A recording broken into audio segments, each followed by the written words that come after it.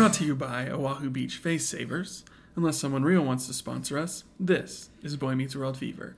And I'm one of your hosts, Cameron. I'm your other host, Chance. So how you doing, Chance? I'm doing pretty good. Doing pretty good. We just had some dinner. It was delightful. Yes. Had some leftovers from our 4th of July. Barbecue makes it sound really grand. Like we had a bunch of people over and had a party, which, one, we wouldn't do anyway. Like that's just not my wife and I's style in general, to have a bunch of people over. And also like a pandemic. So we definitely didn't do that, but we did cook out in the backyard and I ate some leftovers, some ribs, and it was very good. Yeah, this is the second meal Cameron and I have had together today. And we went to a restaurant for the first one, and it felt real weird. Yeah, it didn't have a good feeling. Yeah, I don't know. There's just something weird about being at a restaurant during a pandemic. But, you know, friends together, it's good. Yeah, it was nice. It was just weird. Yeah, I want to get back to some sort of normal, but, I mean, I felt really weird in that restaurant, so. Yeah, I do like that I don't have to put shoes on to go, like, pick up some food. Like, I had to drive through. That's true. Like, carry it to my car. There's probably a law that says I have to wear shoes when I drive, but how do they know? Yeah, laws are for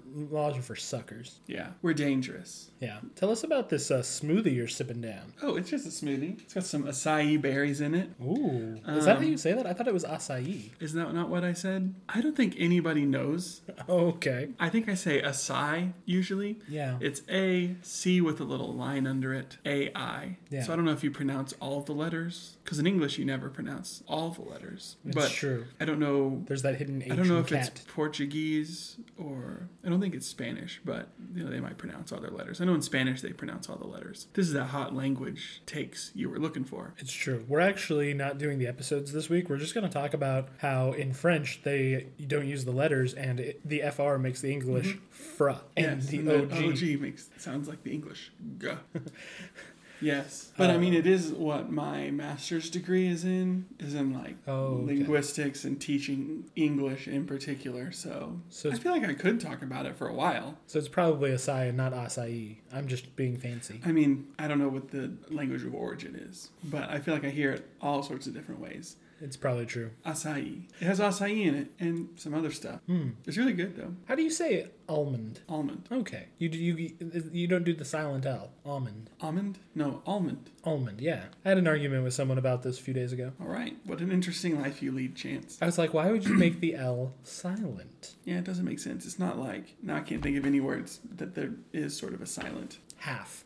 Yeah, you don't say the L in half. English is weird. It is. And we like to give it a hard time, but it's kind of a mixture of a lot of different languages. Well, yeah. That got us to this point of what we speak, and it continues to evolve and change. But all languages do. That's true. Remember that whole summer when we pronounced the H after the W's? That was weird. Yeah, what a fun time. Even like the language Esperanto, which was a language that was invented, I think, in the last century to kind of be a perfect, complete language that would not change over time, has changed over time. Wait, but isn't part of the definition of language that it does change over time? Isn't that why Klingon and Elvish are actual languages and most other fake languages aren't? Because they have dialogues and... I mean, probably. Like timeline developments and stuff? Maybe, but I'm loving this.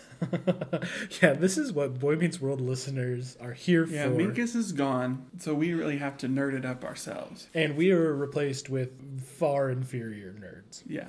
I Far can't even inferior. remember their names. I know one of them's name is Alvin. I don't actually know if we get the other. Alvin, yeah, the glasses one is Alvin. The blonde one, we don't get his name. Because Alvin comes back, and I think the other one comes back, but not as much as Alvin. Yeah. So, but yes, we've done it. We have climbed the mountain. That is season 1. It's true. We've crested the peak, and now the beautiful, lush valleys and savannas of seasons 2 through 5 lay before us. It's true. We were really positive in season 1, but especially upon reflection, it's rough. It's rough, folks.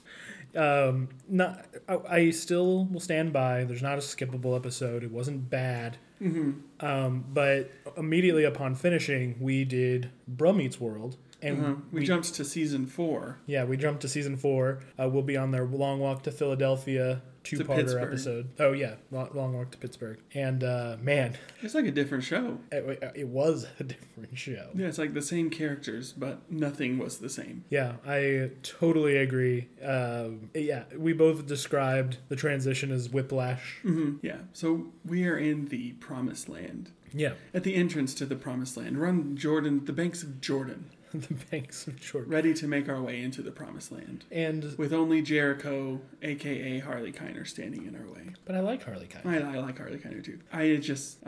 The metaphor falls apart. Yeah, it's not. With only Marion Stimpleman standing in our way. Get Marion Stimpleman out of here. A character I'm glad only shows up here. Yeah, it's awful. He was really bad. I guess that means we should probably get into the episode. We should probably get into it. So our first episode we're looking at is episode 201, to school. Back to school. That's how you know it was 90s, right there. Mm-hmm. It's beautiful. I want to do something real quick. I forgot that I wanted to do this, so I put my phone on the floor, so I just picked it up with my foot. There's some... just a little glimpse of what we do here. It's a glimpse of life. If you are a guy who doesn't use his feet as other hands, I don't know you. So I was noticing the other day, and I sent you a bunch of these, that the episode descriptions for Boy Meets World on Disney Plus are really bad. They're really bad. They are wild. So I'm going to read some of my favorites real quick. Is this going to be our only synopsis? No, absolutely not. I don't even know if this one is included in there.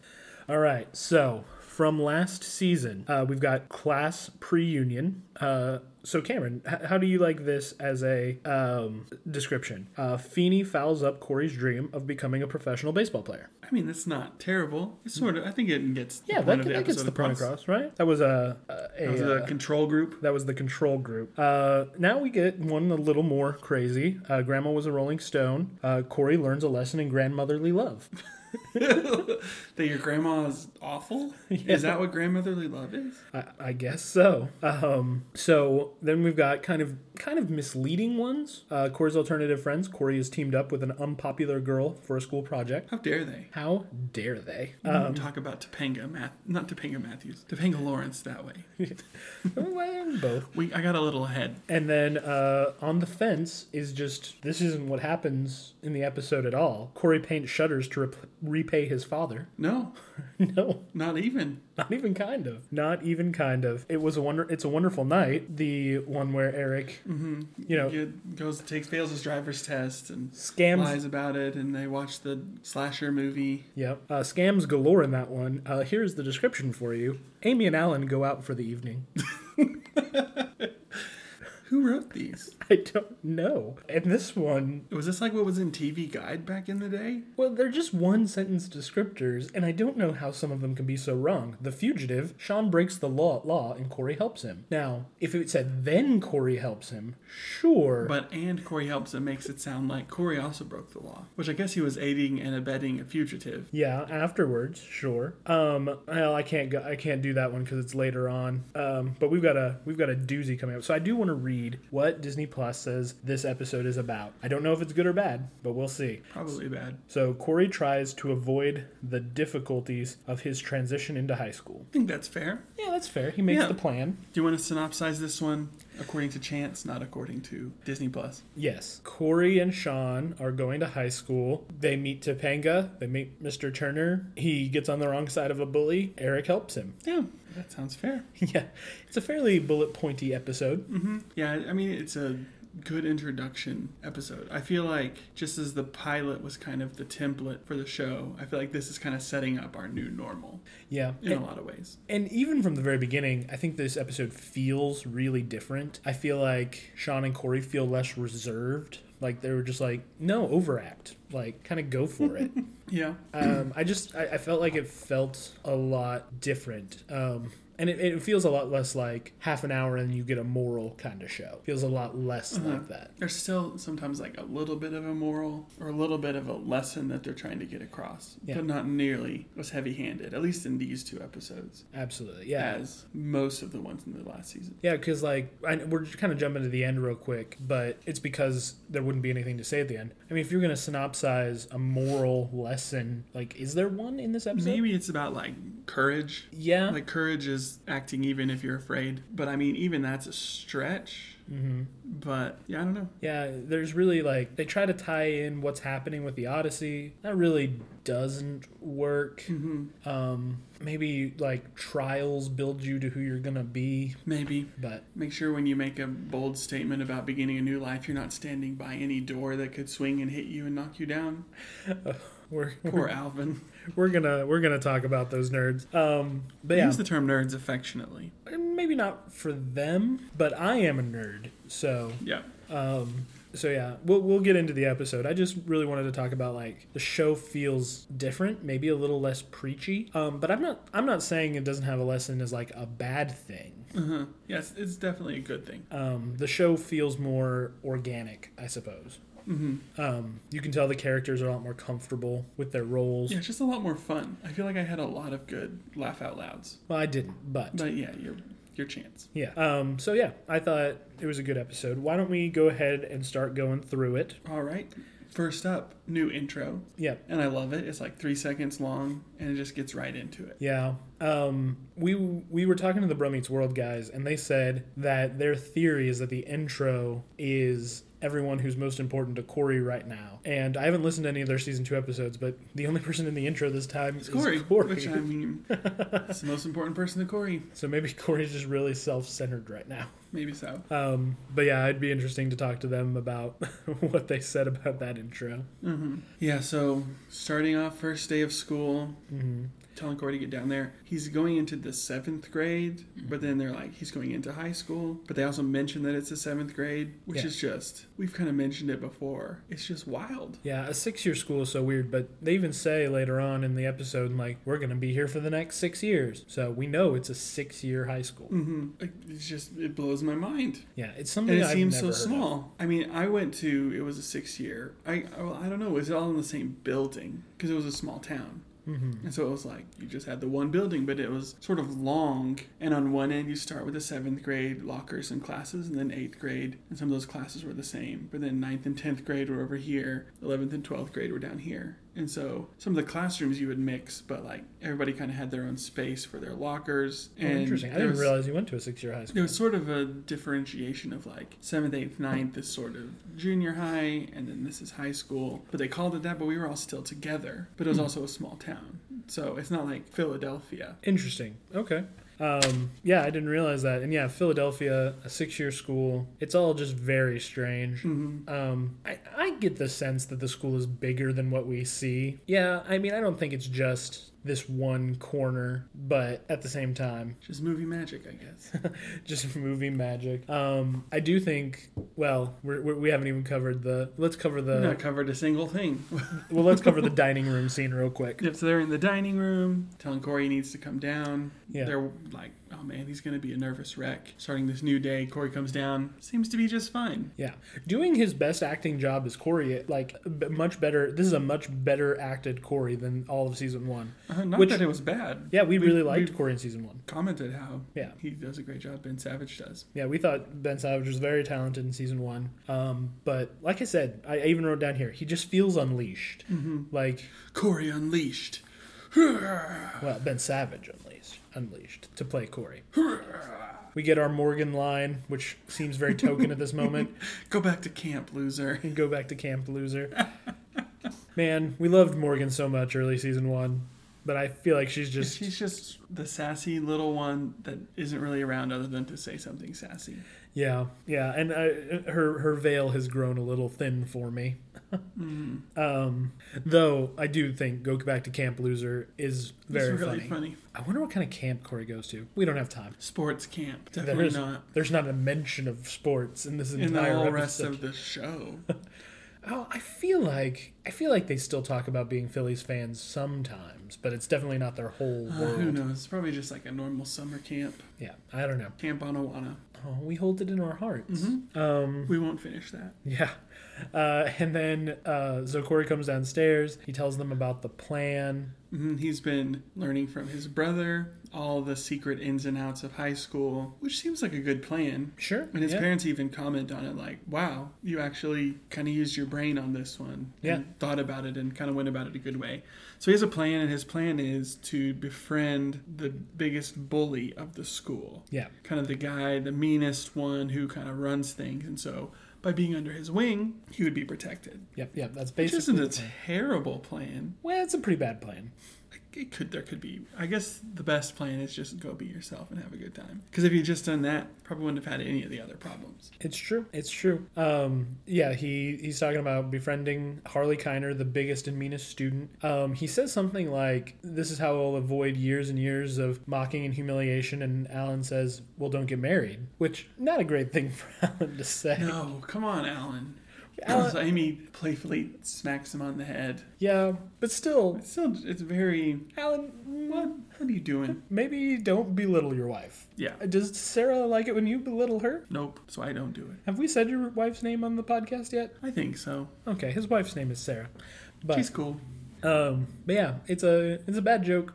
He talks about his plan, and his parents are like, "Just be yourself, Corey. Just be yourself." Mm-hmm. And, He doesn't listen. Well, and Sean, and they're like, "Sean's not reinventing himself as He he's wearing." busts in the door and has these huge fake sideburns. Yes, Like mutton chops, just about. almost. Yeah, Almost mutton chops. Nigh upon mutton chops. nigh upon mutton chops.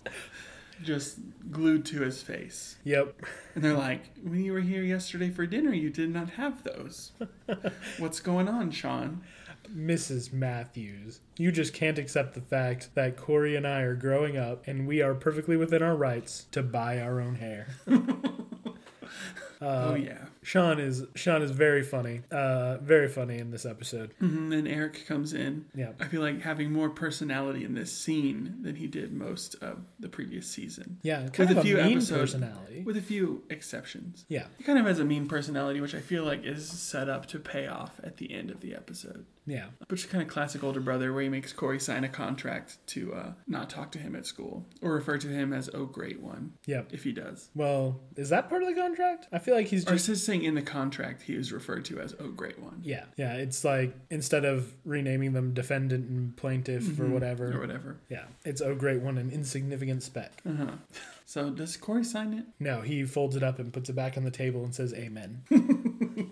Good job. Yeah, it's a funny moment, and one of my favorite moments is they're like, "Oh, it's nice to see you're looking out for your brother on your first day," and Eric goes, "I don't like walking all over Corey any more than you do."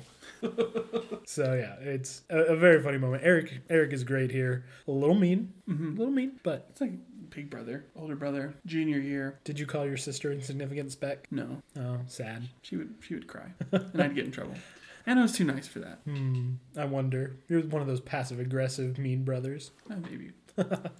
That's probably not true. Cameron is a lovely individual. But yeah, so they get excited. They're not going to have Feeney, Corey and Sean. Feeney even comes, and they like see him and talk to him in their kitchen. But they're just like, we're not going to have to worry about Mr. Feeney anymore. Yep, a funny setup. And they Very funny setup. They do their handshake, and then they do what is, in my opinion, a much better version of their handshake. It's like, we can't do that. We have to be cool. Ooh, yeah. Yeah, and then they're like, ooh, yeah, but still doing all the things of the handshake, but just being like, cool. Oh, yeah. They end it with smooth. Yeah, they're like cheek to cheek, basically. Doing smooth, like making ocean waves with their hands. Yep. Cheek to cheek, which just seems like the opposite of cool. You take that Like back. high school. This is going to be our biggest fight. That was the coolest thing they could have possibly done. If I saw those guys, I'd be like, I want to be their friends. Of course, in Corey's alternative friends, I also thought, man, those guys look really cool. Yeah, I don't think you have much of a leg to stand on with that argument. So maybe I just like nerds. I don't know. Yeah. But I love their new handshake. It's great. All right, so they head to school. We meet Alvin and Blonde Kid. Yeah. Who are like, it's our first day of school. The possibilities are endless. Everything's laid out before us. And then the door flies open and hits them, knocks them down. And Corey and Sean come out and say the same thing. Yes. There's a lot of those two saying something and then Corey and Sean hurting them in some way. To be fair, they're hurting them accidentally. Mm-hmm. But yes, hurting them and then saying the exact same thing. Now, Minkus no longer exists in Boy Meets World. Right. He has been blinked off the Boy Meets World timeline. But he is not erased from our minds and our hearts. Forever in our hearts. What Stuart Mink. a downgrade. What a downgrade these two are. From confident, capable, sure of himself, capable Minkus. Mm-hmm. Like, what He's were not they gonna thinking? Get pushed around. And then we have these two kind of sad sack nerds. Now, you had talked about how they didn't want an Urkel situation. Mm-hmm. But, like, Minkus wasn't an Urkel, and these two are more like a Screech. And maybe even a more pathetic Screech, not... like the other nerds in Saved by the Bell. Yeah, that's what these two are like. Like, why? Like, you did a good three-dimensional nerd. Man, I don't know. You're saying this like I came up with that idea. I just kind of want to get into their heads. Like, I don't know, just... Like, this episode is a step up in almost every way. Except for that. But I feel like that we get so many other good characters that someone had to go, right? Yeah. We can't support that many characters. I mean, This isn't Game of Thrones. I miss Minkus. Mm-hmm. But he doesn't exist anymore. He's gone. Though, to be fair, I feel like by the end of season 1, Minkus had kind of worn out his welcome a little bit. I do too. And I don't think Minkus should have existed in the capacity to which he existed. Mm-hmm. But he still should have been around. Or even if you're not going to have Minkus, have the side nerds have some dimension to them. Mm-hmm. Give him a little zhuzh. Yeah. Minkus was just such a three-dimensional character. I guess this is my send-off to Minkus. Forever in our hearts. Yeah. He was capable. He was confident. He went after what he wanted. He was conflicted. He was a three-dimensional character, and he was the nerd that we needed, but maybe not the one we deserved in 1994. Bye, Stuart Minkus. Oh, I thought you were gonna do a. In the fashion. I thought you were gonna do bye, Mr. That there Minkus guy. Oh no, 5,000 candles in the wind. Okay, fair enough. So yeah. Anyway, that's my little rant about how these guys couldn't clean the dirt off the shoes of Stuart Minkus. Yeah, they're not even worthy to clean up his Bunsen burner. See what I did there? That was good. Yes. So, but then we're instantly introduced to two wonderful characters. Yes, that we will have for a very long time. Yeah, especially one of them. But we're introduced to Frankie and Joey. Yes. Frankie the Enforcer and Joey the Rat. Neither of them are defined as such yet. It's just Frankie and Joey. But Frankie is this very large gentleman. Mm-hmm. Just huge. He was in so much in the 90s. Yeah. I know he was in My Name is Earl. Yeah. He was in the movie Evolution. Was he in The Butterfly Effect? I don't know that I've ever seen that, actually. I don't know if I have either, but I think he was in Butterfly Effect. Yeah. Yeah. But just big guy. Joey is a much smaller. Yeah. He kind of has this Brooklyn accent. Yeah. Which doesn't make sense. I guess maybe he's from Brooklyn. It could make sense. Brooklyn exists in this world. Well, we don't know that. I'm assuming.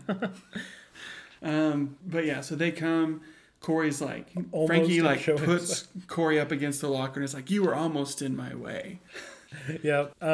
Sean's like, we were just looking for our homeroom, and Joey goes, it's in there, and points to the locker. A locker, and Sean gets in it. Sean's like, oh, in here, and then just climbs in, goes in the locker. Yeah. Which, why he can just open a random locker, I'm not sure. It was the first day. There weren't locks on it yet. Okay. Is that how that works? I'm sure. But yeah, so he climbs in the locker. Frankie's like, why was you almost in my way? Trying to be very intimidating. It's just so funny. It is. It's very funny. And I love Corey's response, like, if I was in my homeroom, I wouldn't be anywhere near your way. Mm. And Joey goes, I think he's saying if he wasn't here, he wouldn't be here. Yeah. If he wasn't here, he wouldn't be here. And then somehow that comes across as, I think he called you gay. Or Frankie says, are you calling me gay? That's right. And then he has to go think about it. Yeah. So maybe homophobic. Is it homophobic? I'm not sure. I don't know. We don't know much about Frankie yet. It's true. Maybe he's just very introspective, and he's like, "Am I gay? I don't." He's got to go think about this. Yeah. It's a thought he's never come across to him before. So he's not like, "How dare you say that? I'm gonna pound you." He's like, "Huh." Well, the thought did come across him because it's only his thought. Where did it come from? Corey didn't say it. Yeah, I don't know. It's a weird moment. It kind of made me uncomfortable, but at the same time, I don't think it was quite homophobic. It was just, Yeah, it was weird. yeah, it was weird. Probably should stay away from it for now modern times. But Yeah, and then Sean comes out of the locker. Topanga comes up. Sean comes out of the locker because of pretty girls. Oh yes, he's not going to. And then a pretty girl walks by, and he's like, "Oh, but the view out here is very good." Yeah. So we've already instantly come into Sean, girl crazy Sean. So yes, we're instantly jumping into the fact that they like girls now. So that's not in question. Girls and relationships with girls are going to be a part Of everything. of everything going forward. So Topanga comes, and Oh, it's Ping. this is uncomfortable. It's a good way to describe the way this scene goes. I mean, uncomfortable for us as grown men, As grown men. but relatable for us as people who remember being teenagers. Yeah, so Topanga comes, and it's a very different look, I feel like, than her previous look. Less curly hair, a little bit more of the era in terms of an outfit. Yeah, much more stylish outfit. Yeah, she's developed more, and the boys notice. So Sean's like gawking a little bit. They're both gawking. But Sean especially, I feel like. But then Topanga just makes the comment to Sean in his fake sideburns, like, at least when I grew over the summer was real. Yeah, And then rips his sideburns off. which would probably hurt. Probably. But He seemed he- to be okay. Yeah, he's got a baby face, so there's not like any Yeah, hair. there's no hair that going to be ripping out. we say as two highly bearded men. Yeah, that would hurt me. Yeah, it really would. It would not be a pleasant feeling for us, but we also probably would not put glue. Yeah, I wouldn't glue anything to my beard. So yeah, This isn't Instagram. this is actually my favorite scene in the entire episode. It's really... It's very uncomfortable, like, to see them noticing the development of a underage girl, but they are of age to do so. And the three of them together, it just brought a smile. Yeah, to they're my just heart. like back together. This is what we're here for. And I feel like they just don't miss a beat. Yeah, I agree. I think Topanga's great. I think she was the best character in season 1, and she's maybe not as great here, just because she gets a little less time to work with. She'll get her time to shine. Yeah. Later in the season. But this episode this moment in this episode I think is great. And then they see They see a cool looking guy with like a motorcycle helmet. And Corey just knows this is Harley Kiner, the meanest, baddest, raddest dude in school that I need to get to know. So he instantly goes and tries to like ingratiate himself. Yeah. He's like, whatever you need, I'll take care of it for you. I forget what he says, like, do your homework or... he'll do detention for you, stand in lunch line for you. Yeah, all that stuff. And then the guy's like, how about you do the homework? He's like, why would I do that? Yeah, you don't want me doing your homework. Yeah, you don't want that. And turns out this is the new cool teacher.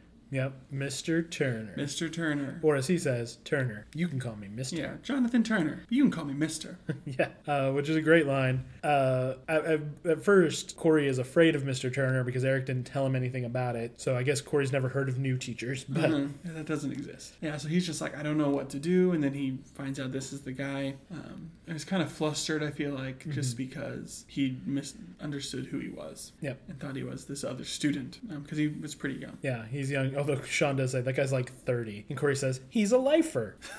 Which I don't know how that would work. Can you be in high school and be 30? No. You would be in some sort of alternative program. Yeah, I feel like you can only be in high school until you're 19, right? Maybe 21. Can you? I'm not sure. I don't know the exact numbers, but there is like a deadline of like traditional school. Like you can only be so old where you're not allowed to be there anymore. I would assume it's held back one time. I don't know. But yeah, so yeah, it's a funny scene, and the bell rings, and Mr. Turner's like, "You late?" Which is funny because so is he. Technically, he's at the door though. Yeah, it's true. But why was he just coming in? Why is he just rolling in? And why does he make a phone call? Yeah. Who could he possibly be calling? What? Hey, Mom, I made it to work. I'm really excited about my first day of school. Yeah, I mean, Let me turn on my cool accent. accent? Turner has an accent. He does? Yeah, it's sort of a New York affectation. Not like Joey, quite like that, but he definitely has an accent. Okay. He's soft on the R's. I guess he did. Yeah, okay, I can see He has that. a little bit of an accent. I don't know exactly what it is, but he has one. So yeah, then they go into class. For some reason, on the first day of school, they're reading the Odyssey. It's definitely implied, like, this is your homework tonight, is to read To this read book. the Odyssey. What? I think the amount of books these kids are going to read this year is going It's to be insane. I was thinking about that. I mean, the Odyssey, again, same thing we see with Mr. Feeney. Mm-hmm. It's just not the right book for 7th grade. Really? I think it'd still be a little bit older. I'm trying to think when we read it. It was maybe 9th grade. I actually remember the first time I read The Iliad and the Odyssey, I was 11. I mean, I remember reading at least parts of the Odyssey when I was in 6th grade, but that was my own choice. Mm-hmm. It was my choice too. But like I remember studying it when we were older. That doesn't necessarily mean that my school experience is the same for everyone, but it's still like reading a big epic poem when you're 12 is just kind of weird. But also, I mean, it's an interesting one. Yeah. It's pretty cool, all the different things that happen. But again, it's just like, hey, here's you this big book. Would they assign the Odyssey without the Iliad first? Yeah. Really? I feel like you need the context of the Iliad to really understand what's going on in the Odyssey. I mean, you can just get brushed up. Okay, that's fair. But yeah, it is an insane book to just like read this. Uh-huh. And then he also assigns you need to read this X-Man comic. Yeah. Well, Which- let's set that scene for that real quick. Yeah. Corey is mouthing off in class as he was wont to do. And he's like, are you the... Oh, Mr. Turner is sitting in a way that is wild, by the way. He's like sitting on his desk with his feet on a student's desk, like propped up. Yeah, it seems like kind of disrespectful. Yeah, just because there's another student in that desk. Yeah, you don't put your feet right on a student's desk when they're sitting there. Yeah, he's just sitting in a wild way, and he's like, I'm here if you just need to talk. And Corey's like, cool. And Turner goes, did I say you can talk? Well, yeah, I thought so.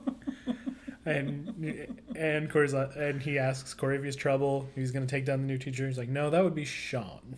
Yeah, and then he's like, who's Sean? Sean would be the one not making eye contact with me right now. And it's like Sean is looking frantically around the room at everywhere except Mr. Turner. And then Mr. Turner sits on a student's desk with a student in it. Yeah. What the heck, Mr. Turner? Now, to be fair, this may be his first teaching job. So I feel like he's very lax if it's his first teaching job. I feel like my first day, it was like... Well, maybe he's just like, nothing's going to go wrong. I got this. And then, he gets complaints about being way too personal with students' private desks or personal space. And he doesn't do that anymore. We'll have to see. I guess we'll find out. You're on notice, Mr. Turner. This is 0 for 2. Yeah. Teachers on this show. Yeah. And then... Actually, I like Mr. Turner a lot. I love Mr. Turner in this scene with the exception of the sitting on the desks. Yes, but then he's like talking about the Odyssey and like it's good. It has like these kind of things about it. Fantasy, epic heroism. Notions of like right and wrong. And yeah. And Corey's like, who would want to read that? But then he takes an X-Men comic that Corey has on his desk. Yeah. And he's like flipping through and he's like, I love this, epic fantasy, right and wrong. Battles and right and wrong. Heroism and all those things. So I guess the same. So your homework is to read this book and this issue of X-Men. Yeah. And Corey's like, finally, a cool teacher. And then he goes, our friend Corey will lead the discussion, implying tomorrow again between the similarities and the differences. Yeah. What in the world? Well, actually, I'm all about this assignment. I mean, it's a cool assignment, but in one day. Well, yes. Okay, the one day thing is insanity. The assignment's great. Yeah. I think it's fun. Even as a teacher, I think like comics and graphic novels are becoming more in fashion. As like capital L literature, like good things for kids to read, not just mindless stuff. So he's ahead of the curve in that regard. But I think just realizing like the literary themes of this, like this, are the same. And so you can take a look at both of them and see that the things that we talk about in the Odyssey that makes it like high art, part of the canon, are present in this comic book kids dumb thing. Yeah. It's like all there. And so it's sort of breaking down that wall of like what is considered good. Yeah. And it's breaking down the idea that, if school assigns you a book, it's automatically going to be boring and bad. Because by relating that book and being assigned something you already like, which we've established, he likes X-Men. Excuse me. We've established that he likes X-Men. Like, drawing the parallels between them shows, hey, you can read some cool stuff in here. Like, it's not only drab.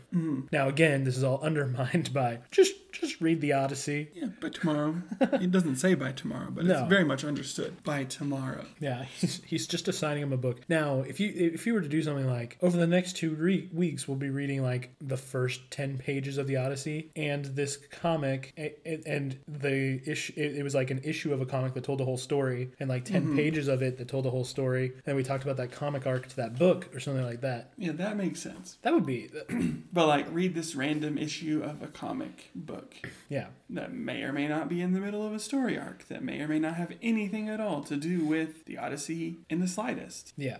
Maybe Mr. Turner's just a big comic book aficionado and he knew exactly the issue and like, actually, this will work. Yeah. And Does he buy it for everyone? Does everyone have to go buy it themselves? I don't know. These are the questions that they don't ask. My neighbors are shooting off fireworks. they shouldn't be doing that. They did that last night too. It was very annoying. Well, if you guys hear some pops, we are recording this on the 5th, and there's some fireworks going on. Anyway. Yeah. But yeah, I am all about this assignment in concept, not so much in practice. Yeah, the execution is flawed a little bit, but And I mean, it's as you always put it, TV magic. They're condensing it down, but still. yeah. So then class is over. Corey runs into Harley Kiner. Yes. After he and Sean get separated for the first time, they're not Yeah, going to have first a time class they together. have two. They're in different spaces, but he meets Harley, tries to. Harley's going to maybe Again. take the SOTs. Yeah, Harley is a delight. He's a bad dude. He does cause some problems later, but I just think he's such a funny character. He's got kind of like a greaser Yeah. sort of aesthetic, like a Fonzie with more of a troubled streak. Well, Fonzie's pretty troubled in the early episodes of Happy Days, but Maybe just the Fonz then. They're definitely going for that sort of thing. but yeah, he's wearing a bowling shirt. Mm-hmm. It's weird. Yeah, I think Harley Kiner, I think he's into ska. Oh, he's definitely into ska. Definitely into ska. He's definitely into ska. But yeah, he comes up and he's like, Harley Kiner, how the heck are you? Shakes his hand, tried to get Harley on his side. Frankie and Joey are there with him, and then Joey's like, hey, here's that kid that called you gay. No, from when you were gay. From when you were gay. And then Which is maybe Frankie, a worse comment, yeah, but Frankie walks off. He's like, I need time to think. yeah, he needs time to be alone with his thoughts. So he goes off to think, and Frankie goes with him. And then Corey's trying to get Harley to look out for him and tells him his name's Corey Matthews. Harley gives him a new name, Johnny Baboon, Baboon. which does stick around. Yeah, well, the Baboon part. does. He calls him Baboon for the rest of the show that they're together, I want to say. Yeah, even once in Girl Meets World that I Yeah. can think of. Spoilers. We're already spoiling. That's a big one. It's a big unexpected one. I was actually pleasantly surprised Yeah. when that one happened. Yeah, it's pretty great. His name is Dan McNulty, I think. Yeah, I like him Yeah. as an actor.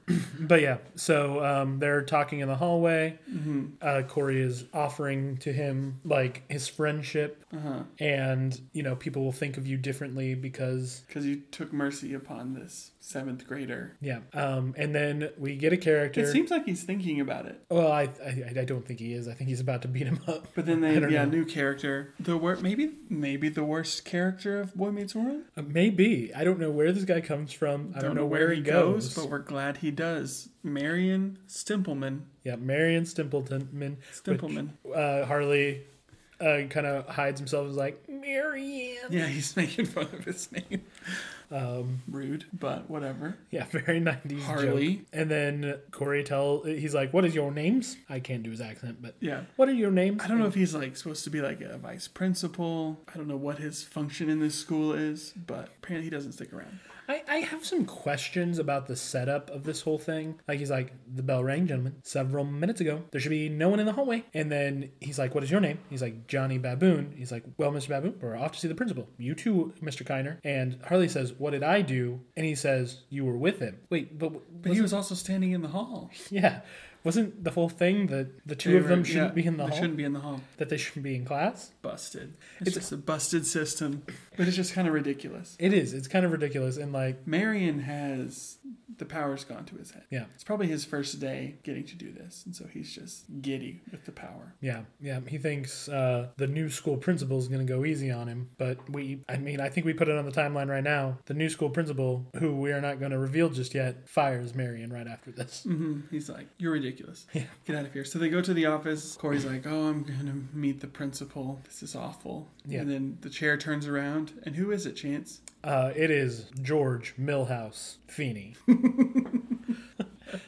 Yes. Milhouse is not his official Mr. middle name. Feeney himself is there. He's the acting principal of John Adams High School. And is it him that says the legend continues? Yes, Mr. Matthews. The legend continues. Corey's just like freaked out. Yep. He doesn't get in trouble though. Well- Mr. Feeney just says they'll consider this a dress rehearsal for what will be, I'm sure to be many times that you'll be in here. Yeah, and then we cut to the next scene though, and Harley at least gets detention. So why does Harley get detention? Maybe because he was a first timer, but Mr. Feeney doesn't know that. Yeah. Anyway, whatever. However, the messed up system of this school works. But then at the end, as they're leaving, Mr. Feeney's like, "You have history class with me." Well, no, he reads on his paper. This is one of my favorite moments in the whole thing, which is the only reason I'm cracking. But he reads on his schedule. Next, I have U.S. history with Mr. Fee, and he points at Feeney. He's like, Mr. Fee. But again, Mr. Feeney's like, "And you're late." Yeah. But Mr. Feeney's also in the office. Yeah, he is also late. And why is your acting principal teaching classes? Is that so weird? I mean, I feel like being an administrator is kind of a big role that would take all of your time, and there's like a separation of sort of power there. Yeah, that's probably true. I'm not 100% sure what principals do, to be honest with you. But yeah, it's a lot of like administration, also dealing like with behavioral problems and things like that. Sure. So you probably wouldn't be able to teach. Yeah, you're too busy. Yeah. So there he is. I had a tumultuous history with my high school principal, Dr. Farr. So just throw him under the bus. Well, I provoked him a lot. Okay, so you were a Corey to his Feeney. Maybe more of a Sean. You were a Sean to his Marion Stempleman. Sure, let's go with that. Yeah, but I had a tumultuous history with him, though our vice principal thought I was hilarious. So there we go. Yeah, proved him right. Oh, thank you. Yeah, you're welcome. Oh, that was so nice. All right, so then we go to lunch. Yeah. Our Alvin and blonde nerd. Yes, we have Alvin and blonde nerd. Right before that, Harley is going to kill Corey for the detention he got. Because he never gets detention. Yeah. This is a totally new thing, and he's very mad about it. Yeah. So Harley's going to kill Corey, and then we cut to the cafeteria. Cafeteria where Alvin and other kid are like, "We made it to lunch." Like, how wild. And then the doors fling open, and Corey and Sean walk out and say, "We made it to lunch." Yeah, the doors hit the two nerds. Yeah, and hit him and knock him down. Poor kids. Yeah, it's not a great joke. I don't know why it's in here. Twice. Well, 3 times because it's coming up. But yeah, they knock him away, and Corey's like, "It's my last meal." Sean's like, "How appropriate, chicken." How appropriate chicken. And so they decide we need to get Eric to help save us. Yeah. Or save you. Sean's fine. So he's trying to get Eric's attention to come help him out. The girls like Sean, which if 11th grade girls... I don't know why these junior girls are into a 7th grade boy. Yeah. I mean, he was held back a year by our timeline. Still. So he's an 8th grader at least. That's like 17-year-olds and a 13-year-old. Yeah, it's weird, for sure. It just doesn't make sense. But, whatever. That's not our job to make it make sense. It is our job to make it make sense. It's the job we've given ourselves. Yeah. So they're probably... Maybe they're younger. Maybe because Eric's always talking about how all the girls in 10th grade like the seniors. So maybe in 11th grade, they're freshman girls. They could be freshmen. So they're like 2 years. Only 1 year older than him. Yeah, only 1 year older than him. We've cracked it. We've cracked it. Though, when she walks by at the very beginning of the episode, she looks 20. That is a 20-year-old. It is, again, television. It is television. But, yeah, and they're like, too bad. And Sean's face is just like, so pleased. He's just like, light bulb over his head. Just like, I have an idea. Yeah. Girls, I want to get to know them all and kiss them all. I want to kiss all the girls. We'll get to that. Get to that. There's that. And Eric's talking about his car. Like, "Oh, did you have the new Mustang?" And he's like, "Yes, the new Mustang Buick." Yeah. It's a little older, a little bigger. It's the new Mustang Buick. Which Buick is still a nice car. Yeah, big beautiful Buick Enclave. Yeah. Buicks are actually very nice. That's like a high end. I feel like a Buick is a higher end car than a Ford. Yeah, I do feel like in the 90s there was like the stereotype of the old 80s Buick that everyone drove that people would call like a boat. It's a reliant automobile. Yeah, they were around because they lasted a long time. But he's talking about his car, and then he has a clandestine meeting with Corey where he pretends to be at the water fountain for a very long time. And he's talking to Corey about how like it's tough. Yeah, He's not going to help him out. You can go to the nurse, and she'll protect you until your parents or guardians get there. At 3:00, go to the nurse and say you're sick, and then mom and dad will come pick you up. Yep. Corey's holding his chicken leg when Harley Kiner busts into the cafeteria saying, "Who took the last chicken? I'm going to kill whoever took the last chicken." So Corey just drops the chicken leg. Yeah, it's like the nurse's office is where? Where now? He's like, "I would never do that. There's no way I'm going to do that." And then Harley does that. And he said, "Where is the nurse's office?" Yeah, it's an interesting idea. Like, so you can do that, and he's like, "Well, won't I look like a coward?" And he's like, "Well, why don't you just fight him?" And it's a weird dichotomy of like, those are your two options. You could just go home. Yeah, you could just ignore the challenge that he gave you. Like, yeah, nobody was there to see you get challenged. Yeah, even his two lackeys weren't around. If Harley's going around bragging that he's going to beat up a 7th grader, that just kind of looks pathetic on him. Yeah, so there's literally no reason that this needs to happen. Like, Corey can just go home. Yeah, like just don't worry about it. Yeah, but there it is. But yeah, so Corey goes to the nurse's office, and our two nerds are in there talking about how they're called sick and waiting for their parents or guardians to come pick them up. Yeah, this is what they're gonna do every day, and it's so ridiculous. It's like, I got a broken arm, I got that. I've got a broken nose, I got that too. I got asthma. Oh. Like he wants it or something. Like, what? It doesn't make any sense. But, it is what it is. Yeah, and, Corey doesn't want to look pathetic like them, so he goes to fight him. Once again, very odd dichotomy. I feel like just don't fight, but also don't chicken out in those nurses' office. Like, you can do both. There's room, there's gray area between those two stark ends of the situation. Yeah. Kind of a lot of gray area. It's mostly gray area. Yeah, no joke. There's very little reason to do either of those things. But Corey decides he's going to go stand up to the bully, which, to its credit, is not a lame, if you stand up to a bully, they'll back down storyline. Doesn't work. I mean, it can work. It can, but people are complicated. In this case, it doesn't, because Harley's a caricature. Yeah. And this show isn't like trying to push a moral down your throat anymore. So it's not It's not a you need to stand up to your bully and he'll leave you alone. Yeah. It's just kind of like, just live your life. Yeah. Which really is kind of the thing, is like, trials are going to come at you, but you gotta deal with it. Yeah. Yeah. It's kind of the moral of the story. Yeah. And so, but before Harley comes, Corey runs into Mr. Turner, who's kind of, I guess, giving him a pep talk. I don't know, kind of talking about the day, and Corey's asking about the Odyssey. And he's like, did that guy ever get home? And he's like, yeah, he made it through all this and this and this, and he finally made it home. He's like, did he go to this school? No. He's a nothing. Yep. Yes, because it seemed so hard all day. Yeah. I would compare it to the Sirens and the Cyclops and all those wonderful things from the Odyssey. Yeah, the island where an evil witch turns people into animals. Yeah, good old Circe, that's her name. Yeah, he's being very dramatic, and I mean, to Turner's credit, he picks up like, oh, something's wrong with this kid. But Sean goes, which it seems like Sean's going home, but apparently Sean's going to his locker. Yeah. Sure, we'll talk about that in a second. Yeah, but then Harley comes ready to beat up Corey. Then Eric comes and saves the day. He makes a valiant effort, I guess. He comes and leaps over the little barrier that's in the hallway there and is like kind of standing up to Harley for his brother. So we see like Eric, I feel like this is a good characterization of Eric. Like, he's going to give his brother a hard time. He's going to pick on him and not necessarily make his life easier, but when push comes to shove, he's going to stand up for his brother and care for his brother. And so we're getting that here. Yep, I think so. It's like good Eric. It is. It's a good Eric. It's like an important character trait of him that we see laid out here. Yep, and he has agency.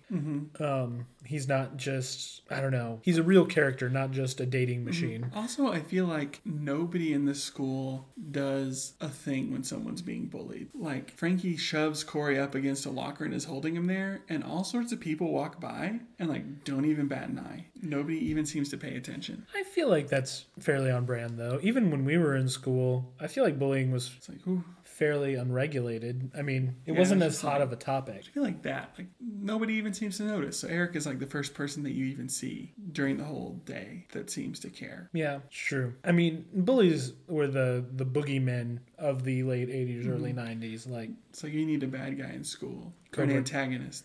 Cobra Kai. Those sorry suckers. Yeah. Yeah, the change from Red Dawn where the jocks are the heroes to Karate Kid, Yeah. where the jocks are the bad guys and the nerdy kid is the hero. Yeah. Bullies were just kind of the go-to antagonists. Mm-hmm. They weren't very dimensional. Yeah, but then it doesn't really work because Harley's ready to beat both of them up. Mm-hmm. But then Mr. Turner comes and like saves the day. Yeah, he teaches English, Lit, and kickboxing. So I guess we have to assume this is not. So I don't think Harley needs to go on the official timeline. Maybe he does. I don't know. But we have to assume this is at least Harley's second senior year. So he's 18. He's over. So he's not threatening to beat up a minor. So that's good. Yeah, maybe it was more of just a bluff. Yeah. I don't think that's anything that ever gets mentioned about Mr. Turner again. Well, yeah, but I'm just saying there's an implied threat there. And if it would have been to a minor... Yeah, it'd be uncomfortable, but Harley's old. Yeah. Who knows how many times he's been held back. They imply it's more than once, but I think we're going to go with this is his second He's a senior lifer. year. That's not how any of this works. None of it makes sense. Why are 7th through 12th graders in the same building? And one of them is clearly 19, maybe 20. Yeah, it's weird. But yeah, so Turner saves the day. He goes, at the end, Harley goes, could I have taken you? No. I could have taken the kid, though. Good for you. Good for you. Which is this wonderful condescending...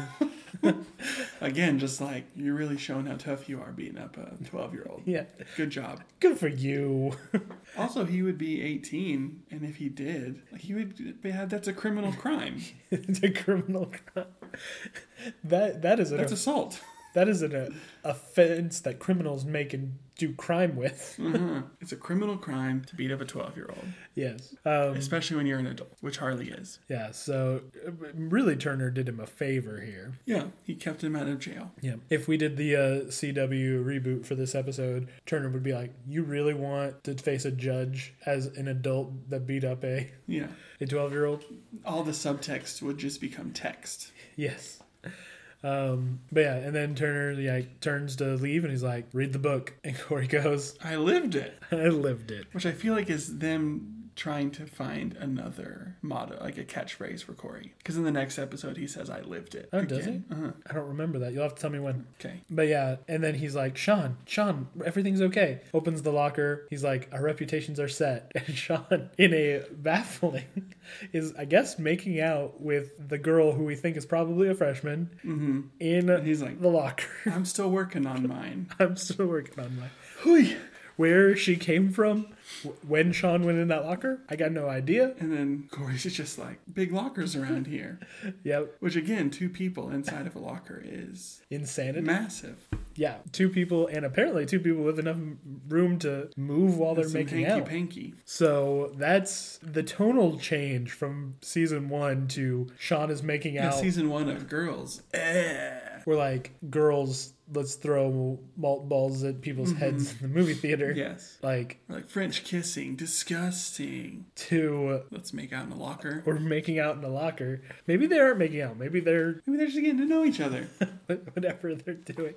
But it is playing thumb wrestling. It is the first serious tonal shift. It's like, oh. It's like, oh my. Oh, okay. Yeah. And so then basically that's the episode. It kind of ends there. There's sort of the closing tag where they're all at home and wanting to talk about their days, and then Morgan shouts them all down because she's watching TV. Well, they're all picking on each other. The bigger one, Eric hits and takes the remote from Corey. The dad hits and takes the remote from Eric. The mom hits. Takes it from Alan, and then Morgan gets it. Yeah. Just and that's power. Yeah, which is whatever. Okay. Yeah, it's fine. It's whatever. Yeah. Oh, also, we didn't mention it. In the cafeteria scene, it kind of sets up a sort of antagonism between Feeney and Turner. It does.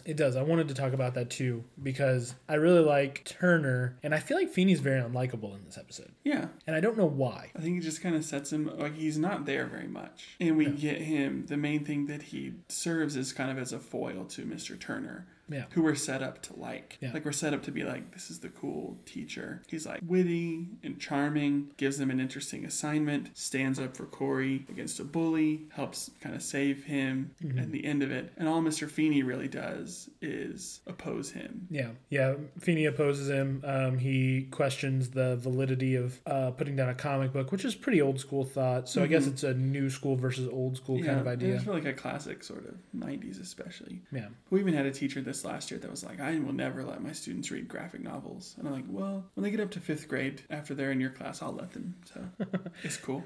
I'll expose them to things that can broaden their horizons. Yeah, there's some really cool like graphic novels. There are. I don't know got a any grant for for 5th a whole grade, bunch of like history ones in particular. I read one that was about Lafayette, but it's kind of going through the entire American Revolution from the perspective of the Marquis de Lafayette. But it's just like really enjoyable, and the author has a whole bunch, so I'm getting all of them. He has one about like the Tuskegee Airmen and about Harriet Tubman, about the Donner Party, just all these sort of like interesting historical moments. And in the back, it's like, and here's all the works cited. Like there's actually like references to historical accounts that he's taken into account in his graphic novel. So it's like academic. It's not just fun, but it is also fun. It's like really cool. Yeah, and there's a lot of really interesting things that graphic novels can explore. I mean, the most famous one would be, The Dark Knight Returns, exploring kind of Randian objectivism and I don't know what you'd call what Superman is, but kind of this like state-led like conformity. Which, spoiler alert, we actually get into that exact book in Girl Meets World. Oh, that's right. You do, don't you? I actually forgot about that.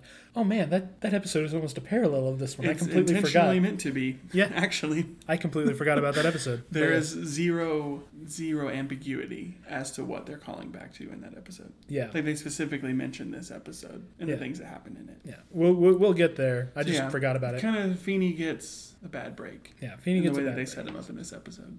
So yeah, they're setting up kind of a rivalry between old school and new school teachers there. It doesn't really come to anything, but it's fun to watch. Yeah. And that's pretty much it. That's the episode. Who's your MVP? I said Turner. I said Sean or Turner. I had both written down. I think Turner. I just feel Turner. like he has, like, Sean has characterization, but it's also just weird. And he's kind of funny, but he's not nearly as much of a presence in the episode as Turner, who is all of those things. And in our first encounter with him in this episode, there's just like so much going on with him that we find out about.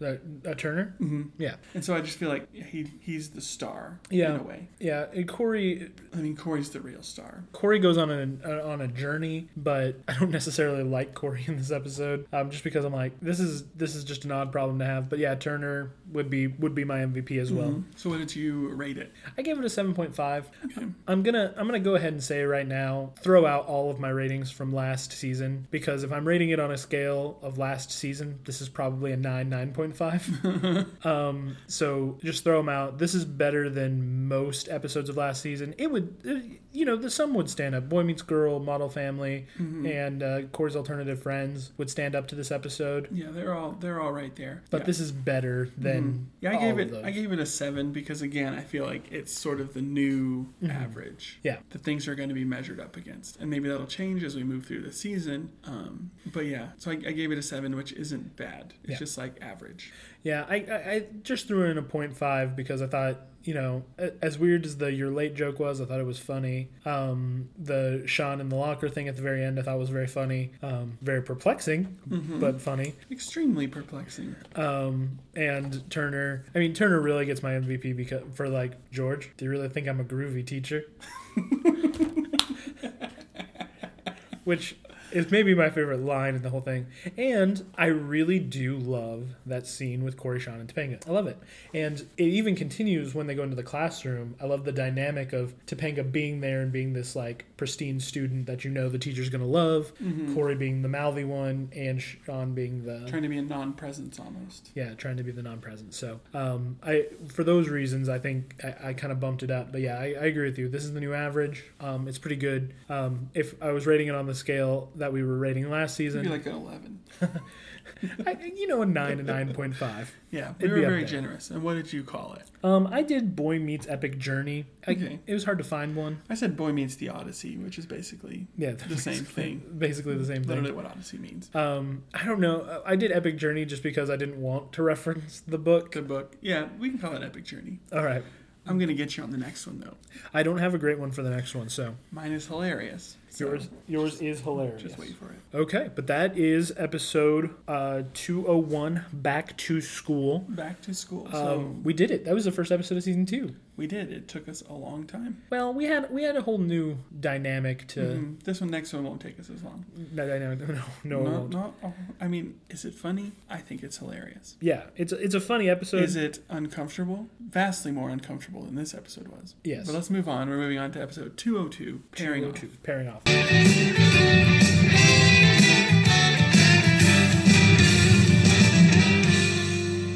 I should flip in my notes. Ooh, yeah, hear that big note sound. That big thud. I'm going to read the Disney Plus description. Okay, I I get to read. I get to synopsize. It's true. Corey becomes aware that everyone is part of a couple except him. And that's true. Yeah, that's not an unfair one. Yeah, it's not the most insightful. I'm not saying what I'm about to say is going to be much more insightful. Yeah. But building off of that, yes, for some reason, everybody is pairing off. Thus the name of the episode. And Corey realizes this, that he is not. And he tries to get a relationship, and the first place he goes to is his older brother Eric, who gives him some advice. He tries to follow the advice.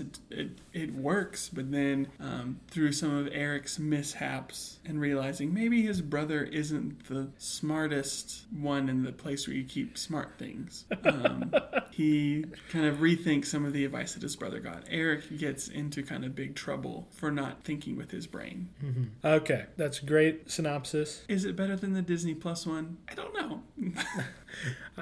The Disney Plus one for this one isn't bad, but it doesn't tell much about what's going to happen in the episode. So yours was pretty good. Yeah. But yeah, so it's all about pairing off. And hormones. Which is pairing off and hormones. We open on the hallway where two kids are just making out. Two kids are making out. I mean, I feel like there were a few times in school that I saw people making out in hallways, but it was not a regular occurrence. I don't know if I did, and I don't think it would be allowed. Like, what the heck? Mr. Feeney walks right by it. And he says they're 2A students, so they can do whatever they want. Yep. And Corey wonderfully replies, by the end of the year, I intend to have an A+ average and a hickey. Which is because Feeney tells him at his grades he isn't even allowed to shake hands. Yeah.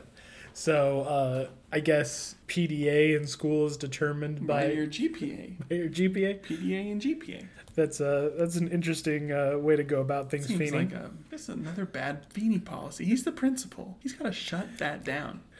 Disgusting. I really want to know what making out was in the 90s. But anyway, it's just such a thing. And bringing up that you want to have a hickey to Mr. Feeney, of all people. Yeah. I feel like the real star of this scene, though, is Sean. Like, Corey's asking all the questions, and Sean's just like, yeah, like, deeply in love. Like, he's just so nonchalant. He's, like, an expert in love now. Yeah. Like, I feel like Sean is great in this scene. And Corey's like, I want a girl. And he's like, what about that girl? He's like, I don't really know her. She's I guess, the new girl. Mm-hmm. Which I feel like they're all new, but whatever. We do see this one again. Yeah. I guess we can't tell her name yet. And Corey then sees Topanga. Uh-huh. And I have a theory that if he wouldn't have started with this stupid preamble and just said, hey, do you want to go do something? She would have been like, yeah, sure. My girl, my friend, my girly friend. Why don't, and instead of like making her feel special and like he likes her, he's like, let's save ourselves a lot of embarrassment. Yeah, just really, really macking right. Yeah, like, let's save ourselves a lot of embarrassment. Let's just, you're my last resort. It's like, Corey. Smooth. You're an idiot. I guess my question is, what happened to sort of the place they were at the end of the last season? Where there were clearly like some feelings. They'd gone on a date. Well, and that's my theory, though. And then here, Topanga's just kind of like, no. That's my theory, though. It's Corey's fault for, like, making her feel not special, for making her feel like a solution to a problem. Mm-hmm. Like, not actually, I like you, but I want to be in a couple. Yeah. I mean, no girl wants to feel like, oh, I'm only choosing you because everyone else is pairing off and... Yeah. Corey, you dummy. It is funny, though, when Topanga's like, oh, my little butthead. Can I call you butthead? He goes, sure. Yeah, I think Corey ruins it for himself here, hardcore. Because I've seen this a lot of times, but I never realized how stupid his little preamble to asking her out is. There's no wonder why she says no. Yeah, it's just Corey gets friend zoned. he does actually. Yeah. Now that I think about it, Majorly friend zoned. though we are not anti the friend zone. Because being friends with girls and not expecting them to do you favors because you're nice is good. It's called being a person. Yeah, like girls are not there to be your objects. So I feel like that's the lesson of this episode. I read it. Wait, girls are people too? yeah, girls. That's the lesson of this episode. Though spoilers, Topanga's the only good, well-written woman in this entire episode. Amy's not bad. She's a little bit like a shrew. Yeah, there's a weird energy. Yeah. From the parents. But yeah, this episode, every woman, with the exception of Topanga in this moment, is written terribly. Yes, then they go to health class. They get a hot new teacher. Hot substitute, to which Sean says, that's no substitute. That's the real thing. Yes. And he's like up there trying to get a date? I don't know. He's like majorly hitting on the substitute, and she's just like not having it. Well, she doesn't shut it down nearly fast enough. Actually, she kind of is having it. I think she's amused. Like, that's going to get you fired. She is not encouraging it, but she is kind of amused by it. Like, almost like she is when Turner's doing it later. It's not all that different. It's not good. It's not. It's bad. Don't do this, substitute, whatever your name is. Does she get a name? Yes, I wrote it down. Her name is Miss Kelly. Oh, yes, Miss Kelly. Come on, Miss Kelly. Sean. Get it together. But Sean is so funny. This is also, it's so weird because Topanga is in this classroom, but she is not sitting right in front of Corey. And the classroom is weird. It's basically the cafeteria set that they made into a classroom. Yeah, and they like put the desks in a crescent shape in 2 rows. I guess that's what health class is. Yeah, so maybe just so Sean can do the CPR joke. We're learning CPR today, and I'm the dummy. Oh. Yes, you are, Sean. I think Sean is hilarious in this scene. I think he is so funny. Yeah. So they tell him she tells them they're learning about human reproduction, to which Sean is elated. And then she's like, what is the part of the body where the eggs are stored? And Sean's like, I don't know. I can name you the parts that I have. Well, at least what I would call them. Yes. Yeah, and he pretends to be a cop before this, just for reference. I'm a cop. So like a 21 Jump Street kind of thing. Yeah, I have it written down. Sean's a good friend, but I don't remember why. He must do something for Corey that like is positive. I can't recall anything. I can't really either. But he tries to teach him how to get girls to notice by running his hands through his hair, but that's not till later. Yeah. And then they ask Corey like the process, and he gets it mostly right, except he says the Philippian tubes. The Philippian tube. And then you name it Corey, you push him out the door, and nothing makes sense for the rest of his life. A nice throwback to the first season when he says something along those lines. Yep. But yeah, Corey is just so distraught. Yeah. Throughout this whole episode. Well, so I have it written down here. No, Corey. No. Because when he's like, I have a question, and like he starts beckoning her over, like me as a watcher knowing what's coming, I get so uncomfortable. How do you get a girl to say hi? Like, I don't get secondhand embarrassment, but him being that lame on that level is so funny. It's like the Office level of cringe comedy. Yeah. It's like up there with Scott's Tots and the dinner party. You don't know what that is, but if you're listening and you know what those are, this is maybe on that level. You gotta just call me out. You know how much crap I get for not being an Office fan? You can be a fan of whatever you want to be and not be a fan of whatever you want to be. Listen, everyone out there, I struggle with modern comedies. I'm sorry. I don't think The Office is very funny. Please don't hate me for it. If you love it, man, I love you. That's great. Well, that's sweet. I don't want to watch it. You know, not everything's for everybody. Yeah. And that's fine. The world's a big place. I love comedy, but most modern comedies that focus on awkward situations, it's not that... I think it's because I don't really get secondhand embarrassment. Too relatable? There's nothing relatable about that. And Jim is a jerk. All right, we're going to move on. He's not a hero. We're moving on. shutting it down. But yeah, so he asks how to get a girl to say hi. And that's the end of that scene. That's the end of that scene. Then we cut to the next, where Corey's again just like, well, then we won't have to worry about this for very long, because surely this will fade. And then Mr. Turner and Miss Kelly are walking and clearly flirting and having a good time. It's like, well, maybe when we're old, we won't have to worry about it. And then Feeney and someone, I don't know, he's just like, again, just macking. Yeah. Super hard, just like talking about how much vitality he has because he's doing this principle. It's like a hard job for a person half his age, but he has the vitality to do it. It's just like, whoa, Mr. Feeney. Mr. Feeney is trying to get laid. Let's just throw that out there. He is trying to put it in this woman's mind that if she goes home with him, she will have a good time. Anyway. And around the students, he's saying these things. And he's like, if we're going to do it this long, how does it work? And Sean's like, well, I've got a method that seems to work. And he just kind of steps out, looks around, and then takes both his hands and kind of runs them back through his hair. Yeah, it's like a hair flip with a hand running through.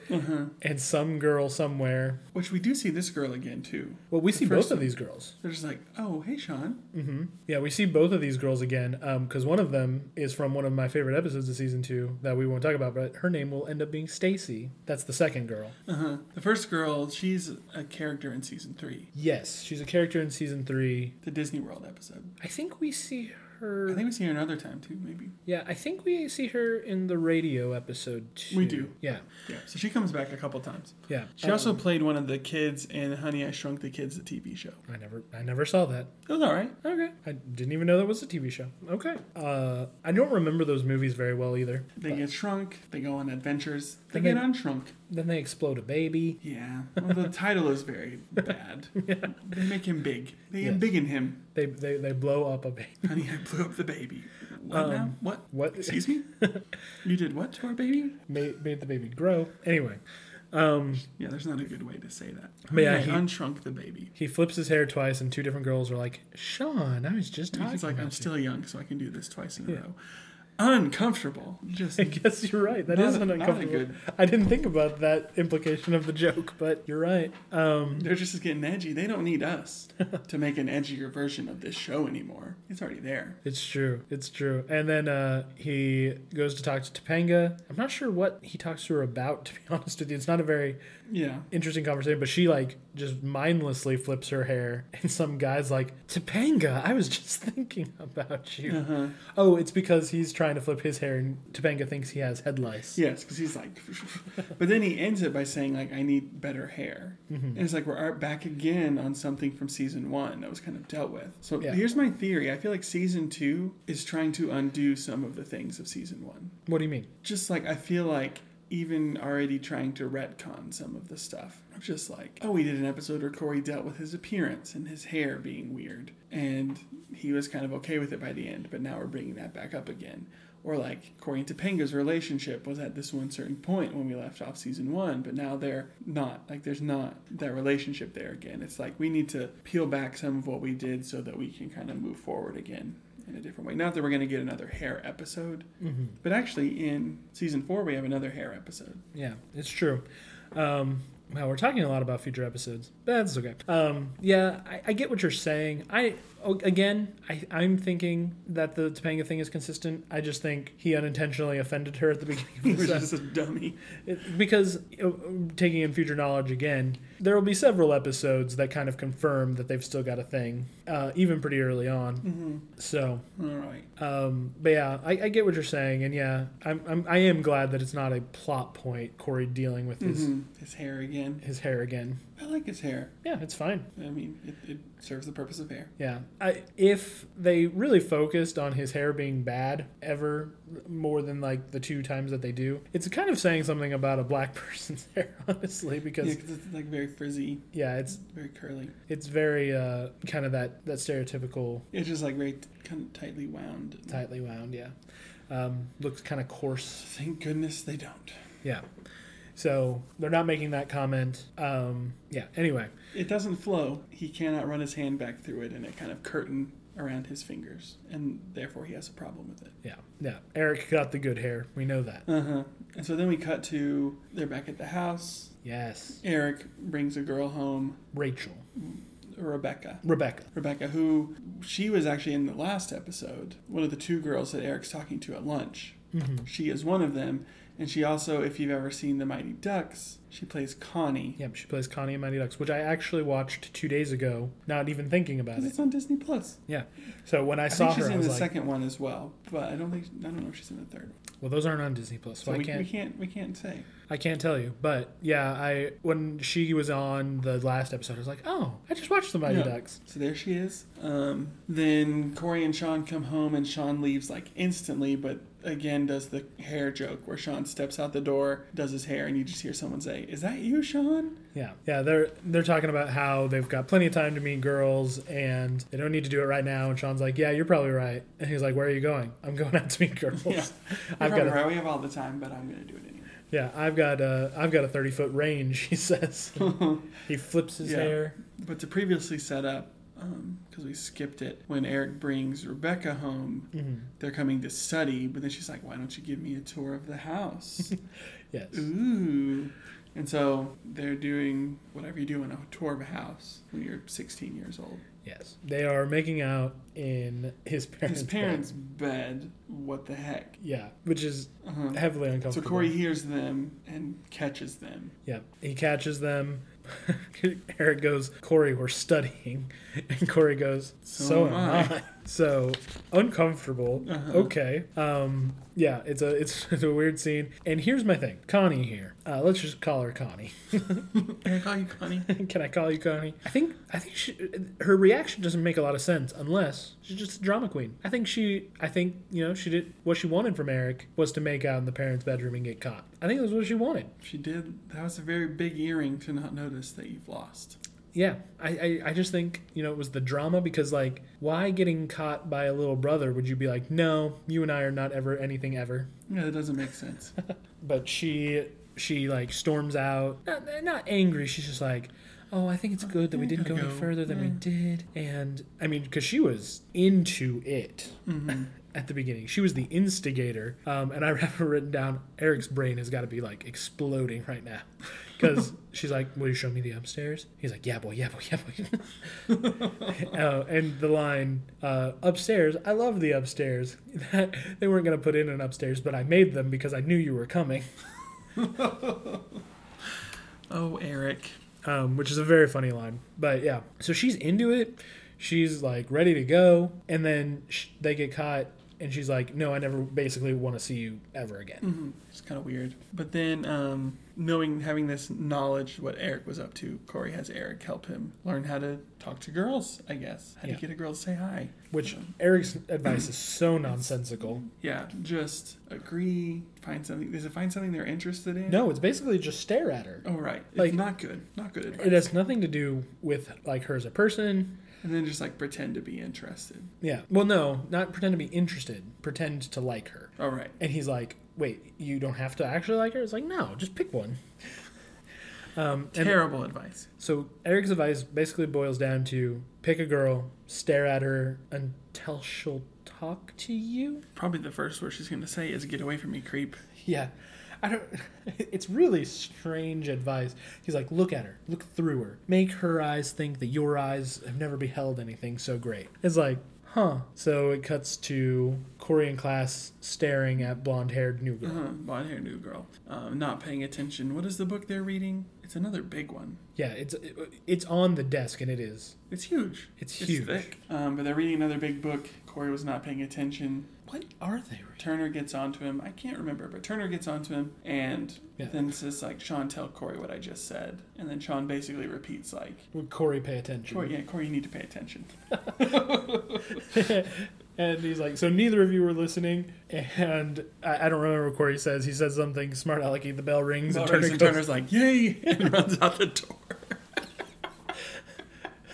It's a great moment. I just wrote down, I love Turner. Yeah, I also love Turner.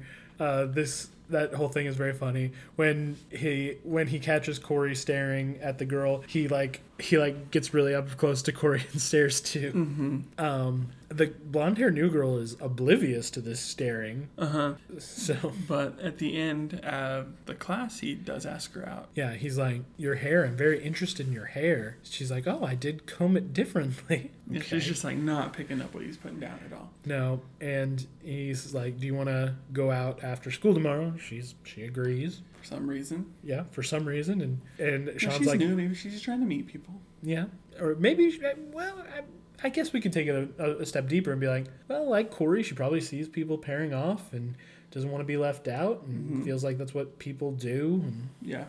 So why not? So why not? And Corey and Sean's like, did a new couple just form right before my very eyes? And Corey's like, oh, yeah, maybe. Maybe so. Yeah, and so then we cut to Alan and Amy. Alan and Amy in the bedroom, and Amy's wearing this long flannel nightgown, which Alan refers to as floor-length flannel armor. Yeah, that's welded on. Uh-huh. This is, let's just preface this. This is so odd. This whole thing is so odd.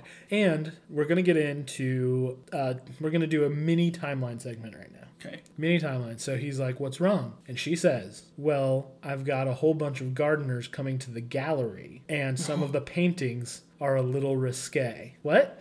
She's a realtor. As far as we know, she's in realty. So gallery? Paintings? What? Maybe she's changed careers. Well, yeah, so this isn't a hard one to figure out.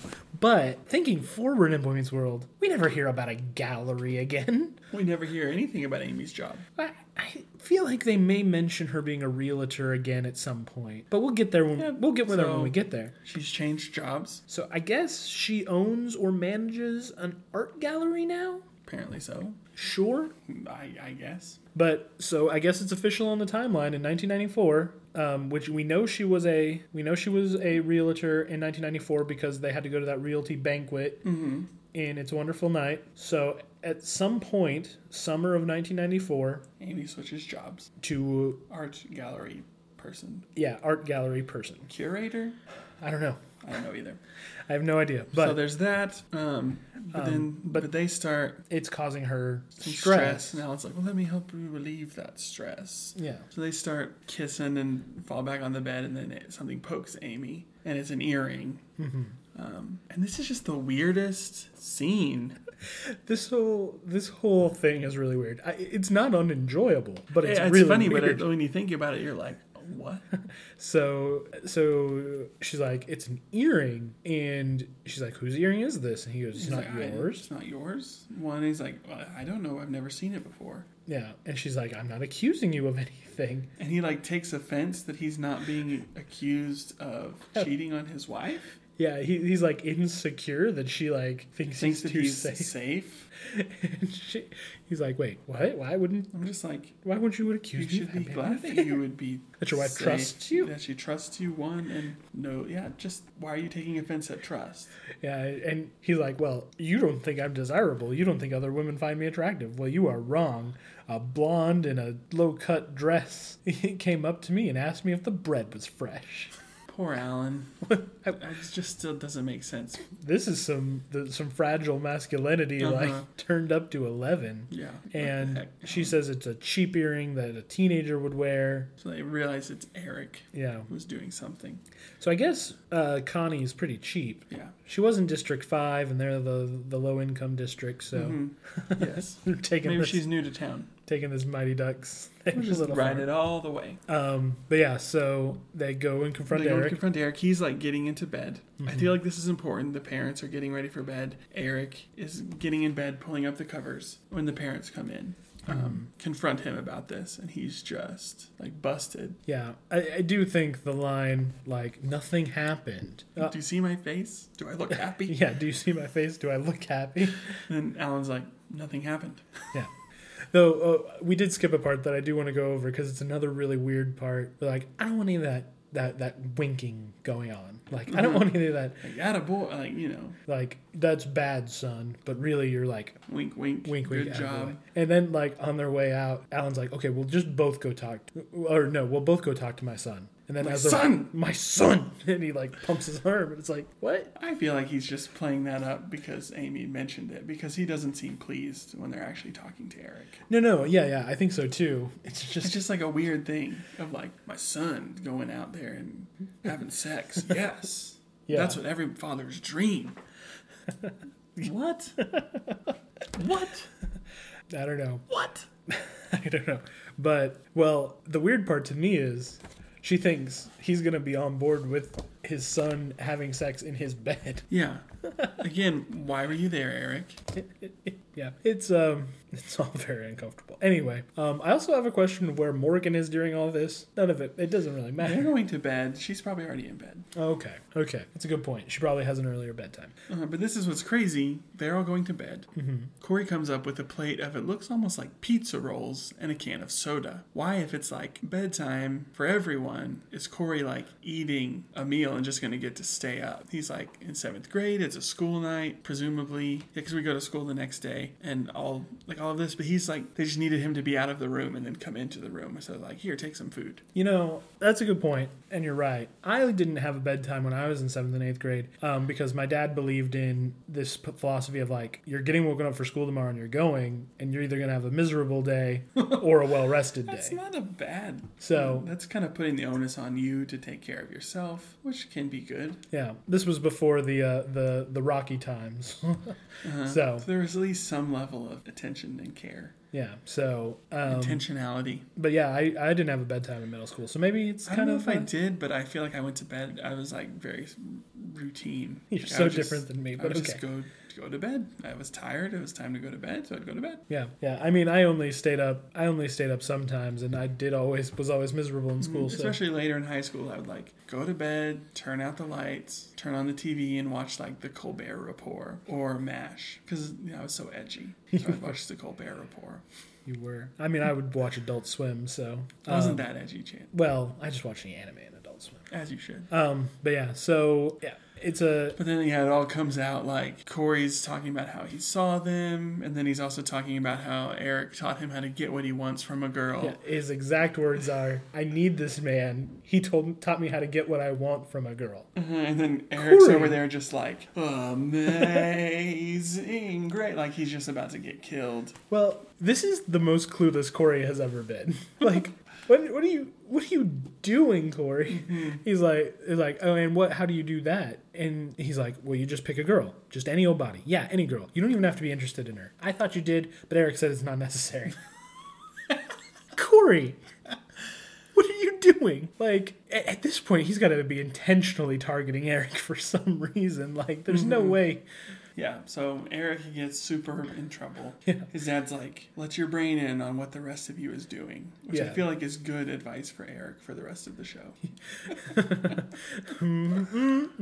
Okay, skipping over that comment. Yeah. I mean, I love Eric. I think he's wonderful, but he dumb. He He needs to let his brain in on what he's doing. Yeah. And they I guess they said it right by saying like, come talk to your dad. Don't talk to your brother. Don't talk to your And don't brother. do that, Eric. Yeah. It is funny. Eric, they're like confronting Eric about having the girl in the room. And he's like, she sat on the bed and went like this. And he like pats the bed and like does his best, come hither. And Alan turns to Amy like, well. And he was like, and don't you dare say something dumb like she wanted a tour of the house. Yeah, it's really weird. Eric is very funny the whole time, making comments like, Corey, stop. Like, Corey, don't do that. Like, well, I'm dead now. And like, what do you have to say for yourself? What does it matter? I'm dead. Yeah. It's a very funny scene. It's an odd scene tonally, but it's very funny. Yeah. And then the next day at school, Corey is going to be going on his date, but then he's talking to the girl and he's like, I just don't feel good about this. Yeah, it's weird that we're going out and we don't know each other, so let's get to know each other. And then she's like, do you know my name? He's like, no, actually. And it turns out her name is Wendy. He never gives his name in return. Yeah, maybe she knew his name because he was getting called out and getting in trouble a lot in class. Oh, that could be. That could be. Or she may just not know his name. And she's like, well, it'd be weird if I asked now. Well, this is awkward. But yeah, so Wendy, we meet. Yeah, and so I feel like the message is girls are people too. Yeah, it's not It's such a weird message because, like I said, the girls in this episode are just written very badly. Uh-huh. Topanga at the beginning isn't written super bad, but Amy is very, like I said, it's kind of a shrew stereotype. I'm not saying Amy is a shrew. I'm just saying, like, she's basically there to complain and to accuse. Kind of nag a little. Yeah, which she's right to confront Eric about what he did, but I don't know, she's just so incensed pretty much every moment she's on screen. Yeah. So yeah, women in this episode are not they're not well served, especially Miss Kelly, who, while very funny, Just not appropriate for a professional anything. Yeah. Not to be amused by being hit on by a 7th grade boy. I mean, I spend a lot of time around 5th grade boys who probably have more maturity than most 7th grade boys. And they're all just awful. Yeah, exactly. The moral, I think you're right. Women are people too. Which know a girl's name before you ask her out. Which actually, I've asked out a few baristas before without knowing their names. Chance, dog. You just hadn't watched this episode to be reminded. But it was always like, I want to get to know you. It's like, you just want to grab coffee and get to know each other a little better. So, borderline. Yeah. All right. Then we have the tag at the end where I guess Eric is trying to get advice from Corey now because he went on his date, which he didn't, but that's odd. He's acting like he went on a date. Yeah, they just talked. Yeah. Which what else is a date? We can jump. Yeah. We could jump into that, but that's later in this show. But yeah, they went on a date and they're going on another, but they also didn't go on a date. I don't know. So who knows what even happened? But he's like, well, I was nervous and I nodded a lot. How did you nod? Kind of like this? And he's sort of nodding. Yeah, he's going through a few different nods. Didn't say very much, and I nodded a lot. Yeah, which I feel like is very relatable, Just be you. Yeah, actively listen. Active listening is an important skill in any sort of relationship. Yeah. Yep. So saying things like, so if I'm hearing you, this is what you're saying. Things to show that you're paying attention and to help clarify. Yeah, This has been Dating Advice with Cameron. Dating Advice with Cameron. And he's married. Must have done something right. I'm not married, so I must have done everything wrong. Yeah. You don't ask the barista out before you know her name. That's where you do wrong. She has a name tag. They don't have name tags at Aspen. You know this. That's true. Aspen Coffee in Stillwater. Go there. There's also one in Edmond, Oklahoma. Aspen outside of Stillwater feels wrong. But anyway, yes, that's this episode. Do we have anything else to say about it before we rate it and everything? I don't think so. I could have used a lot more, of the minor characters that we were introduced to last time, but they didn't have anything to do with the plot. Both these episodes are all A-plot. This one's, I guess, they sort of tie together with Eric's. Well, yeah. Stuff. They all kind of go one into the next and feed into each other. Yeah, both of these are all A-plot, but kind of messy in their A-plots a little bit. A little, maybe nonsensical would be the word. So who is your MVP? So my 2 MVPs I've written down, because I think Sean is the MVP of the early part of this episode, and Eric is the MVP of the later part of this episode. I feel like just for his singing of Amazing Grace, I want to give it to Eric. Eric is made me laugh. Eric is very funny, but I think the first 15 minutes of this 20 some odd minute episode, it's all. Sean's great. The hair flip and 30-foot range, and the we didn't mention it, but he's like, oh, when did they get together? Just now. You just saw it. Saw it happen. I thought it was very funny. So if we have to give it an MVP, since I've got Eric and Sean, and you just have Eric, I think it goes to Eric because I'm fine with either. I just think Sean deserves mention in the MVP race here. Yeah, but it goes to Eric. Yeah. And I named it Boy Meets Philippine Tubes. Okay, that's good. I did Boy Meets Hi. Hi. Wendy, yes, hi. Now notice how she doesn't say hi, Corey. So, just saying, this girl does not know this Philippine Tubes. Yeah. Philippine Tubes is good. And what's your rating? I gave it a 6.5. Oh man, I'm higher than you again. Have we changed our? I just feel like it wasn't quite as good as episode 201. I you think apparently thought it was exactly as good. Yeah, so I did a 7.5 again. I don't think as much important happens in this episode, but I think it's funnier. Okay, I guess the things that I enjoy and think are funny weren't as much in this one. Because in the first episode, I really just enjoyed Harley, Frankie, Joey, a lot of Mr. Turner in there. some more school hijinks, and this was more like relationship, Mm-hmm. which doesn't bode well for me in the rest of the show when the relationships really take The front center seat. stage. But yeah, I don't think I enjoyed it quite as much. See, I didn't think the stuff with like Harley, Frank, and Joey was all that funny. I like them as characters and as people, but in that episode, I didn't think they did much funny. In this one, I thought Sean's hair bit was funny. I thought Topanga accidentally doing the hair bit was funny. Like I said, I think Turner in the classroom was Yay! yeah. I thought Turner in the classroom was hilarious, and then Eric at the end with like Corey, stop, like and singing dead. Amazing Grace, and Yeah. I thought that was. Well, I'm very not changing my score. Well, you so don't have to. You can't convince me. But I just thought there was more funny moments in this one. Is it an episode I'm going to think about? Is it an episode that I care about? No. No. Neither of these really are. When I think about the first episode, the only scene I really think about is them first getting there and like meeting Topanga and everything. Mm-hmm. Like think about the assignment. You do? The Odyssey and getting X-Men comic assigned. I just think that's something that's always stood out to me. Yeah, I guess so. The introduction of Turner as a cool teacher. So neither of these episodes are like they are great episodes, especially considering season 1. Mm-hmm. But they are average. They're fine. Yeah, they are what they are. So I gave this one a 7.5 as well. All right. The timeline that we're adding is Corey starts 7th grade. Corey, Sean, and Topanga. Minkus no longer exists. Confirmed. Mm-hmm. Amy changed jobs. And Amy changed jobs. So those are the timelines. Good cat. Yeah, when she said it, she's like, I've got these people coming to the gallery and the paintings are a little risque. I was like, what? What are you talking about? All right. Well, we did it. Yeah. We're here in season 2 in this lush, bountiful oasis. Yeah, this... Not oasis. It's like the savannah. Yeah. Let's check real quick and make sure that the next 2 episodes are the same on Disney Plus as they are in order. We need to start checking that every time. Season 2. So, season 2, what are the 2 episodes we're watching? We have Notorious and Me and Mr. Jode. Okay, so the Grapes of Wrath episode, and what's the other one? Notorious. Oh, the one where Sean does pranks. Pranky Sean. Yeah, I think that's the Weenie episode. Yep. So, we didn't ask any We questions. didn't ask any questions. What can we say? Did you get any unique assignments in high school? Yeah, it's a good question. Yeah. That's enough. We'll try to think of some more coming up.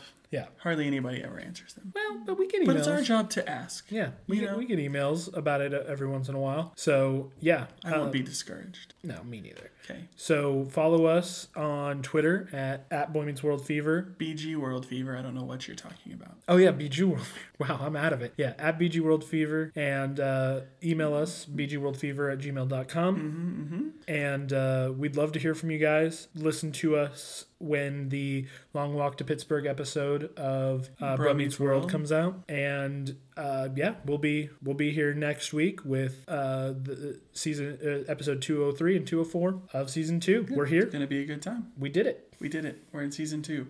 So again, from all of us here at Boy Meets World Fever, I'm Cameron. And I'm Chance. So long, world. So long, world.